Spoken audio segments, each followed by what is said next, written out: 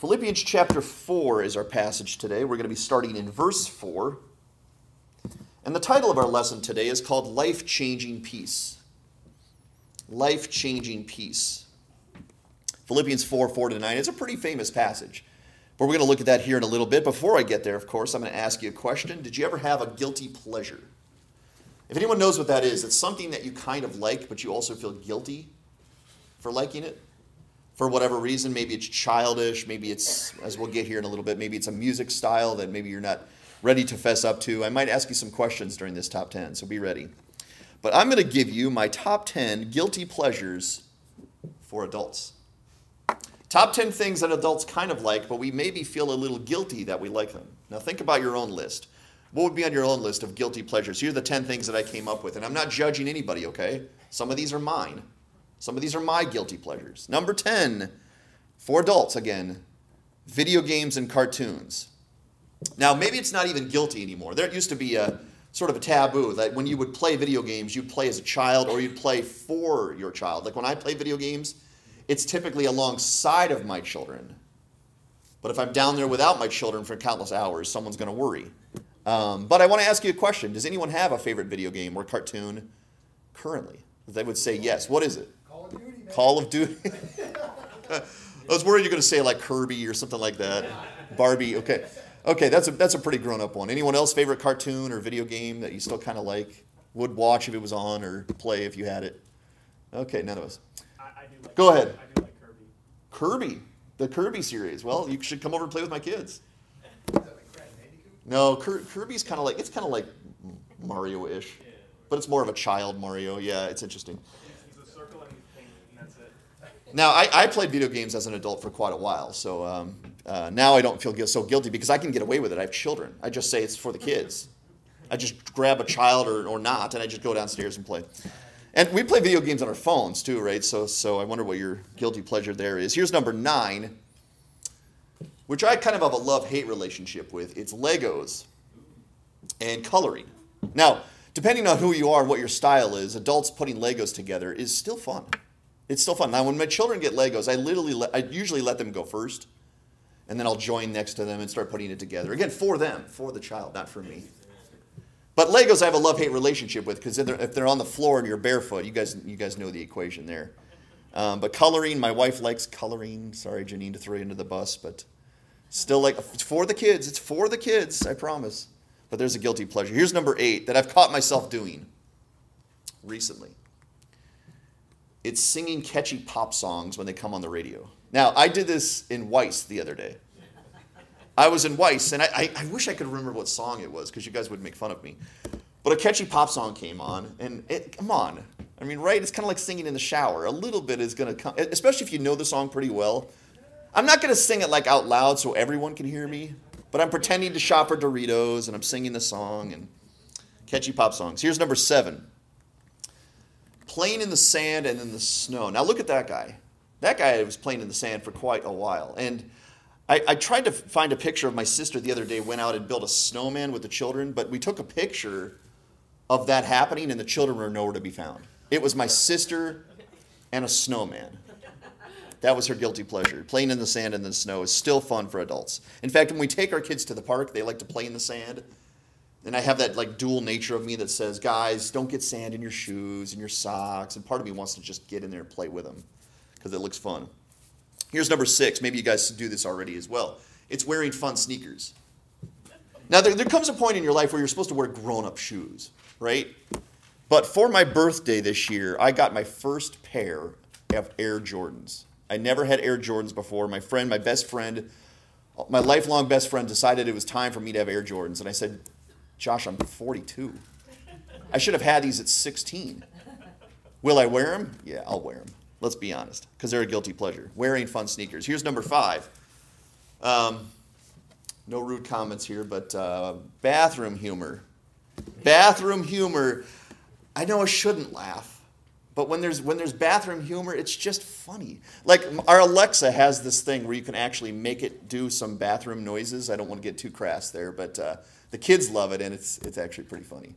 Bathroom humor is a guilty pleasure for adults. Here's number 4. Maybe this is one isn't even guilty anymore because everyone seems to love this. It's superheroes. Back in the day, everyone had their favorite superhero. Let me ask you your favorite superhero. Anyone have a favorite superhero that they still like to this very day? Kevin? Yeah, absolutely. Who is it? Incredible Hulk, man. Incredible Hulk. What about back there? Batman. Oh, a little Marvel DC rival there going on.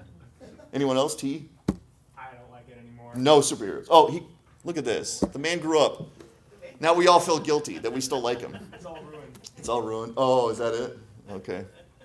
Here's number 3, guilty pleasure for adults. This picture's funny. Halloween. Now, again, Halloween, if you're a parent, is generally for the kids, but this guy took it to a next level. Looks kind of like my age. I'm guessing that he's a bunch of grapes. I don't really know what's going on there. He's got the bucket, he's got the picture, and he's ready to go. And Halloween for adults is still pretty fun. It still is. We look forward to Halloween in our house. Here's number 2. This is my most embarrassing of the entire list. It's mommy taking care of you. Now, I don't want that shirt. Don't buy me that shirt. Those of you who are thinking, oh, we got a mama's boy here. Now, my mom the other day sent me this text. She said, Todd, I have 2 loaves of bread. And what was the other thing? I have 2 loaves of bread and some kind of like medicine that I needed. And she's like, I'm going to drop it off later. And I said, oh, I was kind of like happy that my mom was still making me bread at age 42 and making sure I had the right medicine for whatever ailment I had. Mommy taking care of you. And here's number 1 that I see more than I should probably. It's adults in jammies. Okay, not even pajamas, but like the jammies with the footies. Anyone want to confess?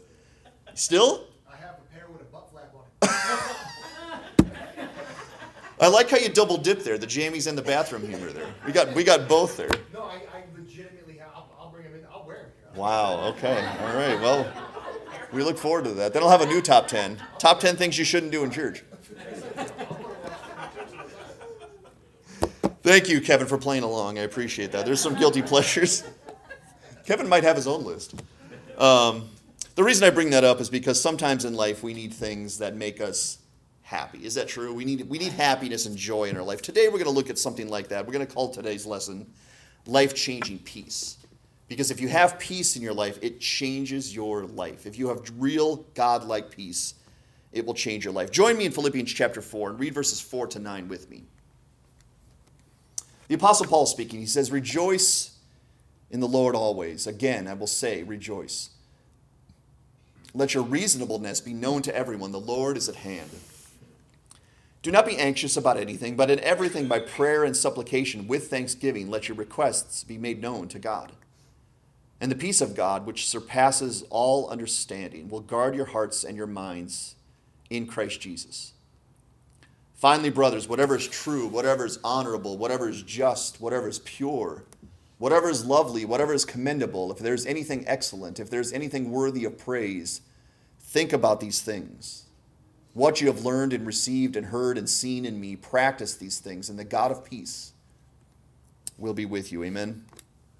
Life-changing peace is what we're talking about today. Now, we've learned recently in our past lessons how to have joy in the midst of grief. We've also learned how to be strong in the face of weakness. And today the Lord is going to teach us how to find peace in every circumstance of life, even or especially the tumultuous ones. Now, I know many of us have heard verses 4 to 6. If you look down at your Bibles again, verses 4 and 6 probably look pretty familiar to you. Those are verses we use a lot and often let stand on their own. But it's amazing to see these verses in their proper context. And it's always best and safe to keep verses in their proper context. So let's do that today. Let's look at these familiar passages to us in their context because I think they gain even more power by doing that. We're going to give us 3 solutions today. 3 solutions to life-changing peace, or 3 strategies to life-changing peace. And they're all found right in the text. Here's number 1. It's quite simple. Paul says, rejoice in the Lord. Again, I will say, rejoice. Or rejoice in the Lord always. Again, I will say, rejoice. Notice the lack of qualifiers to that verse. Simply what? Rejoice in the Lord. Always. And Paul repeats himself and says, again, I will say, rejoice. Don't you love the simplicity sometimes of the Bible? Simply rejoice. No 5-step program. Simply rejoice in the Lord. I love the simplicity there. Now, this is an imperative, okay? This is a commandment. Paul is giving us a commandment to rejoice in the Lord. But it sounds to me like it's strong advice and counsel from someone who wants to help us, from someone who can help us, from someone who has faced a lot of adversity in his own life.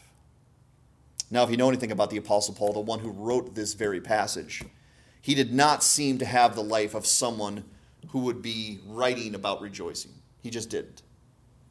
Maybe Paul could have wrote a book about grief. He definitely could have. He definitely could have wrote a book about sadness and disappointment. But rejoicing?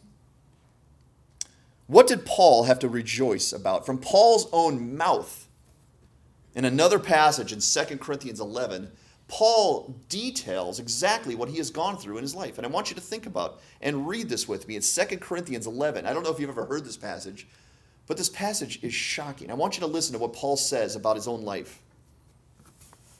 In verse 11 in 2 Corinthians, verse 24, he says this, 5 times, think about this, 5 times I received at the hands of the Jews the 40 lashes less one. Now let me explain that a little bit. Back in the day, if they wanted to give you corporate punishment, they would give you these lashes with like whips, okay? And 40 was supposed to kill a person. If someone received 40, that was enough to kill somebody. So often, if they wanted to send a strong message, but didn't want to kill you, they would back it off by 1 and give you a full 39 so that you didn't die, or they could at least say we didn't give him the full 40, but they would strike you 39 times. Paul says 5 times that happened to me. I received at the hands of the Jews, his own people, 40 lashes minus 1. 3 times I was beaten with rods. Now that's a different beating with a different instrument. 3 times I was beaten with rods. Once I was stoned. They literally would pick up stones and throw them at someone in order to kill them. They did that. They thought Paul was dead. He was down. He was bloodied. They left, and Paul wasn't actually dead. He got back up and continued to serve the Lord, but he was stoned. He says 3 times I was shipwrecked. Now think about that. If you're shipwrecked once, you're having a bad life, okay? If you've been shipwrecked before and your boat has crashed into the rocks and you've been in the ocean, that's a bad day. That's a bad year. That's a bad life. Paul says 3 times I was shipwrecked. A night and a day I was adrift at sea. Think about that. A night and a day he's in the open water in the sea. On frequent journeys, in danger from rivers, danger from robbers, danger from my own people, danger from Gentiles, danger in the city, danger in the wilderness, danger at sea, dangers from false brothers, in toil and hardship through many sleepless nights, in hunger and thirst, often without food, in cold and exposure. And apart from other things, there is the daily pressure on me of my anxiety for all the churches. Does that sound to you like a prologue to a book about rejoicing? No, it doesn't, does it?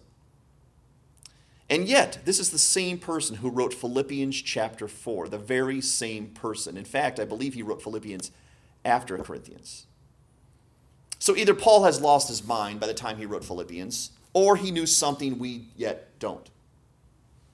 Is it possible that through all of that, Paul was still rejoicing in the Lord?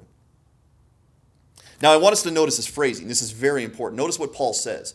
He says, rejoice in the Lord. Notice, he does not say rejoice in your circumstances, does he? Rejoicing because of horrible circumstances is not what we're commanded to do, and quite frankly, that's a silly notion.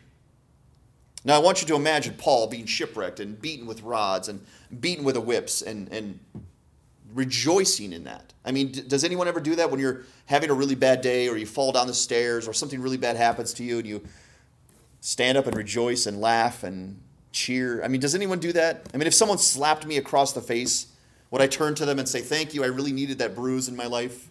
My life's been too easy lately. Is that really where Paul is going? No, I believe the point is that we know and believe beyond a shadow of a doubt that circumstances don't define us. They can't define us.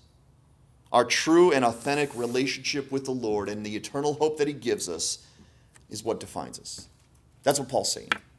The circumstances of life will be up and they'll be down. They'll be good and they'll be bad. There'll be mountains, there'll be valleys.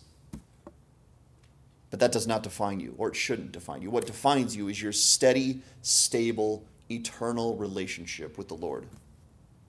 The bad circumstances and unpleasant circumstances of life cannot change the truth that God loves you. Cannot and does not. So Paul says, rejoice in the Lord. Rejoice because of the Lord. Rejoice because you have a relationship with the Lord of the universe. Rejoice because God says, I love you. I will never leave you. I will never forsake you. No matter what you go through, I will be there. Rejoice in the Lord. Again, I will say rejoice. So apply the love of God. I think this is quite simple, what he's saying. Apply the love of God to those crummy circumstances you're facing right now. If those crummy circumstances are your life, and that's the end of your life, then you have every reason to be depressed. But if the circumstances of life, although painful and hurtful and hard, don't define you, and you have a relationship with the Lord, someone who's watching over you, someone who's even shaping you in the midst of those trials, someone who is one day going to invite you into the kingdom of God, Paul says, rejoice in the Lord. Again, I say, rejoice. The number one strategy to life-changing peace is simply think about Jesus. Think about how good you have it because of Jesus. Think about what you would be without Jesus. And then rejoice in the Lord. Again, I will say rejoice. Here's number 2. Act like a Christian. The number 2 strategy to finding life-changing peace is, if you're a Christian, act like a Christian. He goes on to say this, let your reasonableness be known to everyone. The Lord is at hand. Do not be anxious about anything, but in everything by prayer and supplication with thanksgiving let your requests be made known to God. And the peace of God, which surpasses all understanding, will guard your hearts and minds in Christ Jesus. Now, Paul continues by telling us to be fair. That's what reasonable means. Be fair, be appropriate to people in this life. Okay? Give people generosity and kindness as much as you possibly can to everyone in your life. Why? Because the Lord is at hand. The Lord is one day going to return. In fact, he has told us often it's going to be soon. I am coming again soon. Therefore, be fair and appropriate and kind and generous to everyone. Let everyone know that that is your legacy, that is your character. The Lord should both hear constant rejoicing from his people and see that his people are good examples of love and charity upon this earth. When he returns, that's what he wants to see. That my people are loving, are charitable, are kind, are generous, are fair, are appropriate to those around them. If the Lord comes back and sees us acting like the world, we're not awaiting his return. We're not anticipating his return. We're not appropriate. We're not reasonable. That would be tragic. If the Lord comes back and finds us unprepared for him to come back, that's going to be tragic. The Lord says, I'm at hand. I am coming again soon. Therefore, act like it. He also guides us to let go of our anxieties. Just as Paul boldly told us to rejoice always, he now tells us to be anxious about nothing. Do not be anxious about anything. Consider that statement. Consider the bold nature of that statement. Do not be anxious about anything. Now, again, if someone doesn't know what they're talking about, that's like eye-rolling material, okay? Like, really, Paul, be anxious about nothing? But once we read what Paul has gone through, that statement is powerful.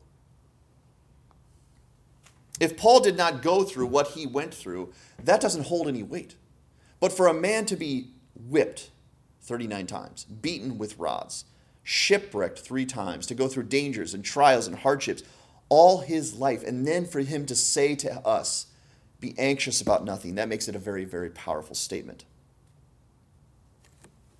Paul not only survived his trials, but he came through them and continued to follow the Lord Jesus faithfully. He must have had help to do that. He must have had a tremendous amount of peace to be able to do that. I've also noticed this about anxiety. Anxiety tends to match our standard of living. And my point is this, anxiety finds everybody. Did you know that? Anxiety is not a respecter of persons. It's kind of like the poor person and the rich person who both live paycheck to paycheck. One is rich, one is poor. The rich person has more than the poor person, but they're both struggling financially because it's matched their standard of living. So both the poor person and the rich person are struggling financially. And that's kind of how anxiety works as well. It's typically not a respecter of persons. It's going to find everybody. Did you know that? Everyone will be anxious about something. If you're poor, you'll be anxious you won't have enough to eat. If you're rich, you'll be anxious that people are going to steal from you. If you're sick, you'll be anxious you're going to die. If you're healthy, you'll be anxious you're going to get sick. If you don't have a job, you'll be anxious about your bills. If you have a good job, you'll be anxious that one day you're going to get fired. If you've suffered the loss of a loved one, you'll be anxious you're never going to get over the grief. If your loved ones are all healthy, you'll be anxious that one day they're going to get sick and die. Do you notice that? Anxiety finds everybody. Everybody. And Paul says, be anxious about nothing.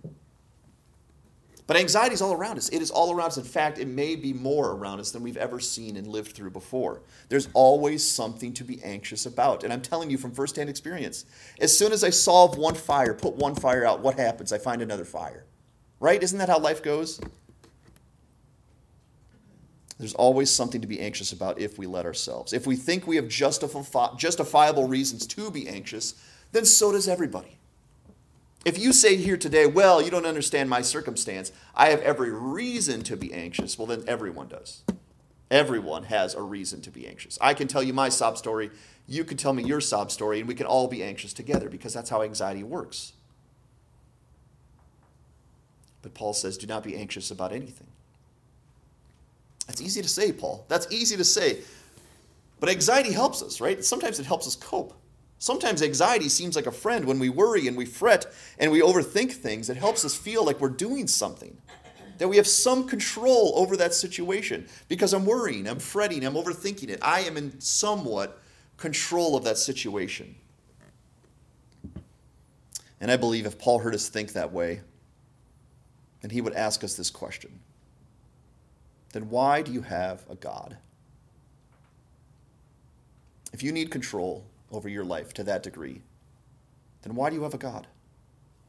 You believe that anxiety is a coping mechanism for dealing with hard things and perhaps staying on task. Then why do you have a God? If you could do everything on your own, you don't need God. But do we need God? Do we need God? I would hope you would absolutely affirm in your life, I absolutely need God. And my anxiety should draw that out. Not only that, did you know how many negative physical symptoms can be caused simply by being anxious? Maybe you do. Maybe you've looked this up before, but I'm going to mention some physical symptoms that I found online simply that are caused by anxiety. Now, this is not because you're sick, okay? Simply by being anxious, you can get this huge list of physical symptoms. Let me read a few of them. And tell me which of these sound good to you, okay? Which of these you actually want in your life. Number one, feeling nervous, restless, or tense. Does anyone like that? When I traveled to Iowa in the plane, I felt nervous, restless, and tense. And I kept saying I want to get home because that's not a good feeling. I don't like feeling nervous, restless, and tense. But anxiety makes me feel that way. Anxiety gives you a sense of impending danger, panic, or doom. Anyone signing up for that? Anxiety gives you an increased heart rate. Not from working out, simply by worrying and being anxious. You have an increased heart rate. Anxiety causes you to breathe rapidly or even hyperventilate. Anyone like breathing into a brown paper bag? Anyone want to do that more? Sweating. Again, not from working out. Anxiety can cause your body to sweat. It can cause you to tremble, actually shake. It can cause you to feel weak and tired. It can give you trouble concentrating or thinking about anything other than the present worry. It can cause you to not sleep. You can experience gastrointestinal problems simply because you're anxious. Did you know that? Your tummy will be upset.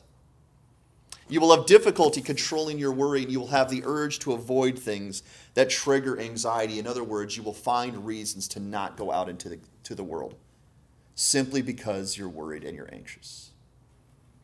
All of those things are caused simply by being anxious, and I'm sure there's more than those. But basically, we're all suffering in so many ways that we don't have to. We don't have to. Because we do have a God. We do have a God. And not just a God, but a God who is almighty. That's how the scripture describes our God. He is almighty. He is a God who is sovereign. That means he is in total, complete control. And we have a God who is love.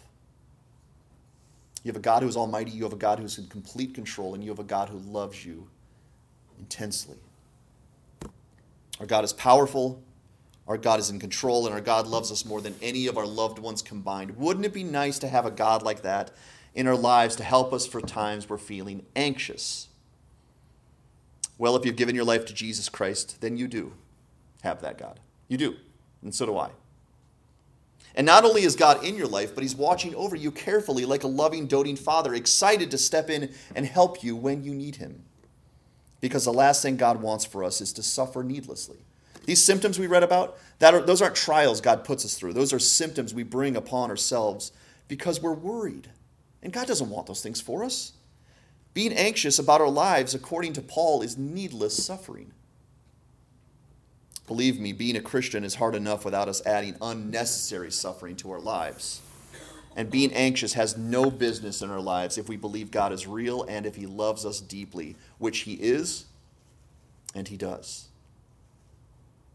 So what's the solution to being anxious when you have an almighty, sovereign, loving God? Paul does not leave us hanging. He doesn't just say, don't be anxious, period. He says this: do not be anxious about anything, but in everything, by prayer and supplication, that means asking of God, with thanksgiving, let your requests be made known to God, and the peace of God, which surpasses all understanding, will guard your hearts and your minds in Christ Jesus. I love when it's clearly laid out in Scripture. I love when it tells me what to do next. I'm anxious, don't be anxious. Well, then what do I do? Well, take your requests to God and thank him. If Paul would have said, don't be anxious, period, and moved on, I would struggle knowing what to do. And so would you. I would struggle knowing what to do. If he said, Todd, don't be anxious, that's silly. Don't do it. Okay, that's not enough. But if he tells me exactly what to do, that helps me. If we didn't know what to do, we would probably try worldly methods. Like I said about breathing in a paper bag, maybe yoga, meditation. We'd find something weird to try in this earth to help cope with our anxiety. Or we might even find a sinful outlet to help relieve our stress. Sometimes that happens as well. I'm stressed, therefore I'm going to sin. Because in the moment it makes me feel good. But we don't have to do any of that. Paul says when you are feeling anxious, pause. Right then, pause. And give yourselves to prayer. When you're feeling anxious, bow your head, get alone, pray to God, even if you're driving, no matter where you are. Wherever you are, talk to your Heavenly Father and confess to him what you're anxious about. He already knows, but he wants you to own up to it. What am I anxious about? Let me hear from my child. And then ask him for strength and peace. He's not going to tease you. He desires to give you exactly what you need when you need it. And Paul says, don't even stop there. Do it with thanksgiving. When you ask, thank the Lord. Isn't that interesting? It's almost like you're thanking him before you get it. Lord, thank you for what you're going to provide. Thank you for how you're going to help the situation, because I know that you will. And by doing that, you act as if you know he hears you and that you know he desires to help you. God, thank you. I need this help. I need your help. I need your strength and your peace. And thank you for when you give it to me. Now, when we act that way, we're doing exactly what we should be doing. We are believing in God, not just intellectually, but we're believing in God practically, and we're proving our trust in him by going to him first. Before we go to any other methods or anyone else, we go to God first, and we say, God, you alone can help me. And then by faith, we should thank the Lord for how he will hear us, because he does hear us, and he will provide strength. He will grant us the peace according to his will. He will. It's not going to be like the carrot hanging over the donkey's head that the donkey never gets, okay? He just has to keep running and running and running. God will grant us the peace and strength we need when we need it. That is the single greatest solution to anxiety. We need to pray and ask our God for help and then thank him for all that he has done and all that he will do according to help us. And let me give you as a testimony, not to embarrass her, but I saw my mom do that when my dad was passing. I saw my mom, who I know has many weaknesses. I saw my mom find strength from her God, peace from her God that she couldn't have had otherwise. She's a living testimony that it works. It works because God gives you what you need When you need it and when you ask him, he grants it. He loves to grant it. And here's another thing. Anxiety does not help us follow Jesus. When I'm anxious, it thwarts me from serving the kingdom of God. It doesn't help me. Those lists of symptoms that we read about anxiety, that's the very opposite of helping me follow Jesus. That's keeping me from serving Jesus. That's keeping me from obeying and focusing and following the Lord. No one wants to be anxiety-free more than God wants us to be anxiety-free. Did you know that? God wants our lives free of anxiety more than we do. And listen to the promise from God, who cannot break a promise. Listen to what he says. If we listen to his strategy for beating anxiety, this is what God says. And the peace of God, which surpasses all understanding, it doesn't even make sense in our minds, will guard your hearts and minds in Christ Jesus. The Lord will drop down a spiritual barricade for our hearts and minds to help protect us from any further damage from the devil. A big old castle door right in the way and say, nope, no more. They've had enough. His peace will be granted to us. It will surpass our understanding. It will not make sense. I don't know how I was that strong. I don't know how I had that kind of peace, but I did from my God. Do you think God has peace? Notice the phrasing, the peace of God. I love that.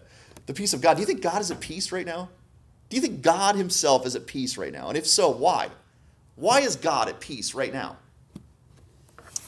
We were watching this movie the other day where it had this really strong guy in it. And this really strong guy was the main character. Okay, he was really strong. And he was walking through a dangerous area, an area that I would never walk through, okay, with a lot of bad guys. And the bad guys were all giving this guy the eye, like they wanted to rob him and hurt him, okay? Like these were bad guys and they were giving this guy the eye. But this guy didn't seem bothered at all. Yes, I know it's a movie, but it's an illustration. The bad guys did not threaten this man, nor harm this man, because this man was much bigger and much stronger than they were. This man was at peace, and he knew it. He was at perfect peace in a place of serious danger. Do you think the Almighty God is at peace? Do you think anything worries him? Do you think anything bothers our God? Do you think anything makes him lose his sleep and lose his peace? Or do you think God has complete confidence in what he's able to do and when he's able to do it, and he can do it and he will do it? Now, TGD spoke to us a couple weeks ago how Jesus once single-handedly beat thousands of demons in a fight without lifting his finger. That's how at peace my Lord is. When thousands of demons encounter him, he doesn't run away, he doesn't strategize. He simply wields power that doesn't even cause energy, and he wins the battle. Do you think God's peace would be nice to have in your life? Do you think that kind of peace would be nice to have in your life? Listen to it again. The peace of God, which surpasses all understanding, will guard your hearts and minds in Christ Jesus. Now that's a promise from the Almighty God. Take it to the bank. If you want that kind of peace, all you have to do is go get it. Go ask for it, and he will grant it to you. And this peace of God is beyond human understanding. Once you have it, you can't really explain it. I've been there. I've had peace, and I didn't really know how to explain it, nor can I compare it to anything else I've experienced before. This peace is the same peace that God himself has. And we simply receive it by asking him and thanking him for it. It's that simple. Now, as a pastor, I need to confess this. I think most pastors would probably confess this. Pastors are prone to anxiety. Did you know that? Pastors face anxiety a lot, maybe more than the average Christian.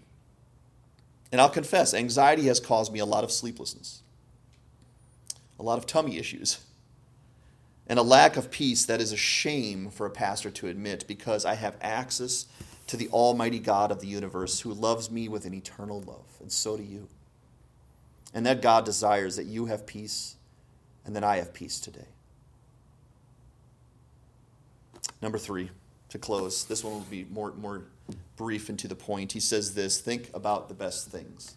If you want a peace that passes all understanding, if you want God's peace, if you want a peace that changes your life, think about the best things. He has one more piece of instruction for us to get this life-changing peace. He says, finally, brothers, whatever is true, whatever is honorable, whatever is just, whatever is pure, whatever is lovely, whatever is commendable, if there is anything excellent, if there is anything worthy of praise, think about these things. What you have learned and received and heard and seen in me, practice these things, and the God of peace will be with you. Now, look at that list. That is precisely why we teach the Bible. Did you know that? This is why we teach the Bible. This is precisely why we come to church together. This is precisely why we need to stay away from sinful messages. If you want the peace of God, not only in moments, but in the theme of your life, as the theme of your life, you need to set your mind on the right kind of things. The best things. Now, for 12 years, I worked with young men. And I've said this before. It was amazing to me when I worked with young men that they would all confess to battling lustful thoughts. Every young man, almost every young man I've ever discipled and gotten to know has confessed to me over battling lustful thoughts. And I would ask them this question, because I went through that myself. I would ask them this question: what are you watching? What are you reading? What are you viewing on your phone? And you know what the common answer was? Lustful images. You're battling lustful thoughts, and you're looking at lustful images. Now, if I ask my children, I'm going to ask them right now, guys, what is 2 plus 2? Thank you, Haddon. Are you guys convinced? Is it 4? 2 plus 2 equals 4. They know the answer is 4 because we've taught them, and they've seen the mathematics. But when I ask young adult men this equation, what is free time plus lustful images? What does that equal? They seem to have never thought of that equation before. See, Paul is doing simple mathematics here. If we want God's peace in our life at all times, we have to think about the things that God does. We got to think about true things from Scripture. We got to think about honorable things that bring God glory. We got to think about just things, fair things, pure things, lovely things, commendable things, things that are excellent, things that are worthy of God's praise. Because you know what, if we do that, guess what we're not thinking about? Scary things. The unknown. Dangerous things. Sinful things. Unholy things and lustful things. The things that are all joy and peace stealing will not get into our minds because our minds will already be full with the things that are good. Peace-giving things that cause us joy and security and satisfaction in the Lord. All of those things do that. So why do you read Scripture? Why do you read the Bible? Why do you hear sermons? Why do you come to church? Why do you pray? Because it fills your mind with the best things. That's why. And those best things equal peace. And this is not just a mind exercise, because Paul says this as well. He says, what you have learned and received and heard and seen in me, or I could say that as your pastor, what you have learned and received and heard and seen in me, practice these things. Practice them. And notice what will happen. The God of peace will be with you. Now that might be even a level beyond God's peace. Notice what he says. You won't just have God's peace, you'll have the God of peace. Do you remember what I said about that movie with that really big guy, that strong guy? If I was walking into a dangerous area, I would want that guy right next to me. And I would want him on my team. Because I would feel peace with him next to me. So not only, if you think about the right things, will you get God's version of peace, you will have the God of peace with you wherever you go. Now that's the second promise God has made to us, but really it's the same promise twice. If we want God's peace to permeate our lives, we can have it today, this very day. And we can have it every day for the rest of our lives. But we have to do it the way God has taught us. And before we close, let's go over these 3 things again. If you want God's peace, this is the way to find it because it comes right out of the Word of God. If you want God's peace, if you want the God of peace, number 1, rejoice in the Lord. Not in your circumstances, okay? We're not rejoicing in the pain. We're rejoicing in the Lord who's in control of the pain. Rejoice in what God has done. Rejoice in what God is doing. Rejoice in what God has promised to do. But more than that, even rejoice in who He is. Rejoice in God's beauty. Rejoice in God's value to your life. Rejoice in God's power. Rejoice in God's love. Rejoice in God's sovereignty. Rejoice in the Lord, and the peace of Him will fill our souls. Rejoice in the Lord. Number 2, act like a Christian. Be good examples of what it looks like to believe in God by showing kindness and love and charity to others in this world. And by believing that we're not alone in this life. We have a Heavenly Father waiting to help us if we will only seek His face for what is causing us anxiety and worry. We don't have to be anxious. It's that simple. We don't have to be. We can make the decision today to take it to the Lord and get His strength and get His peace. And here's number 3. Think about the best things.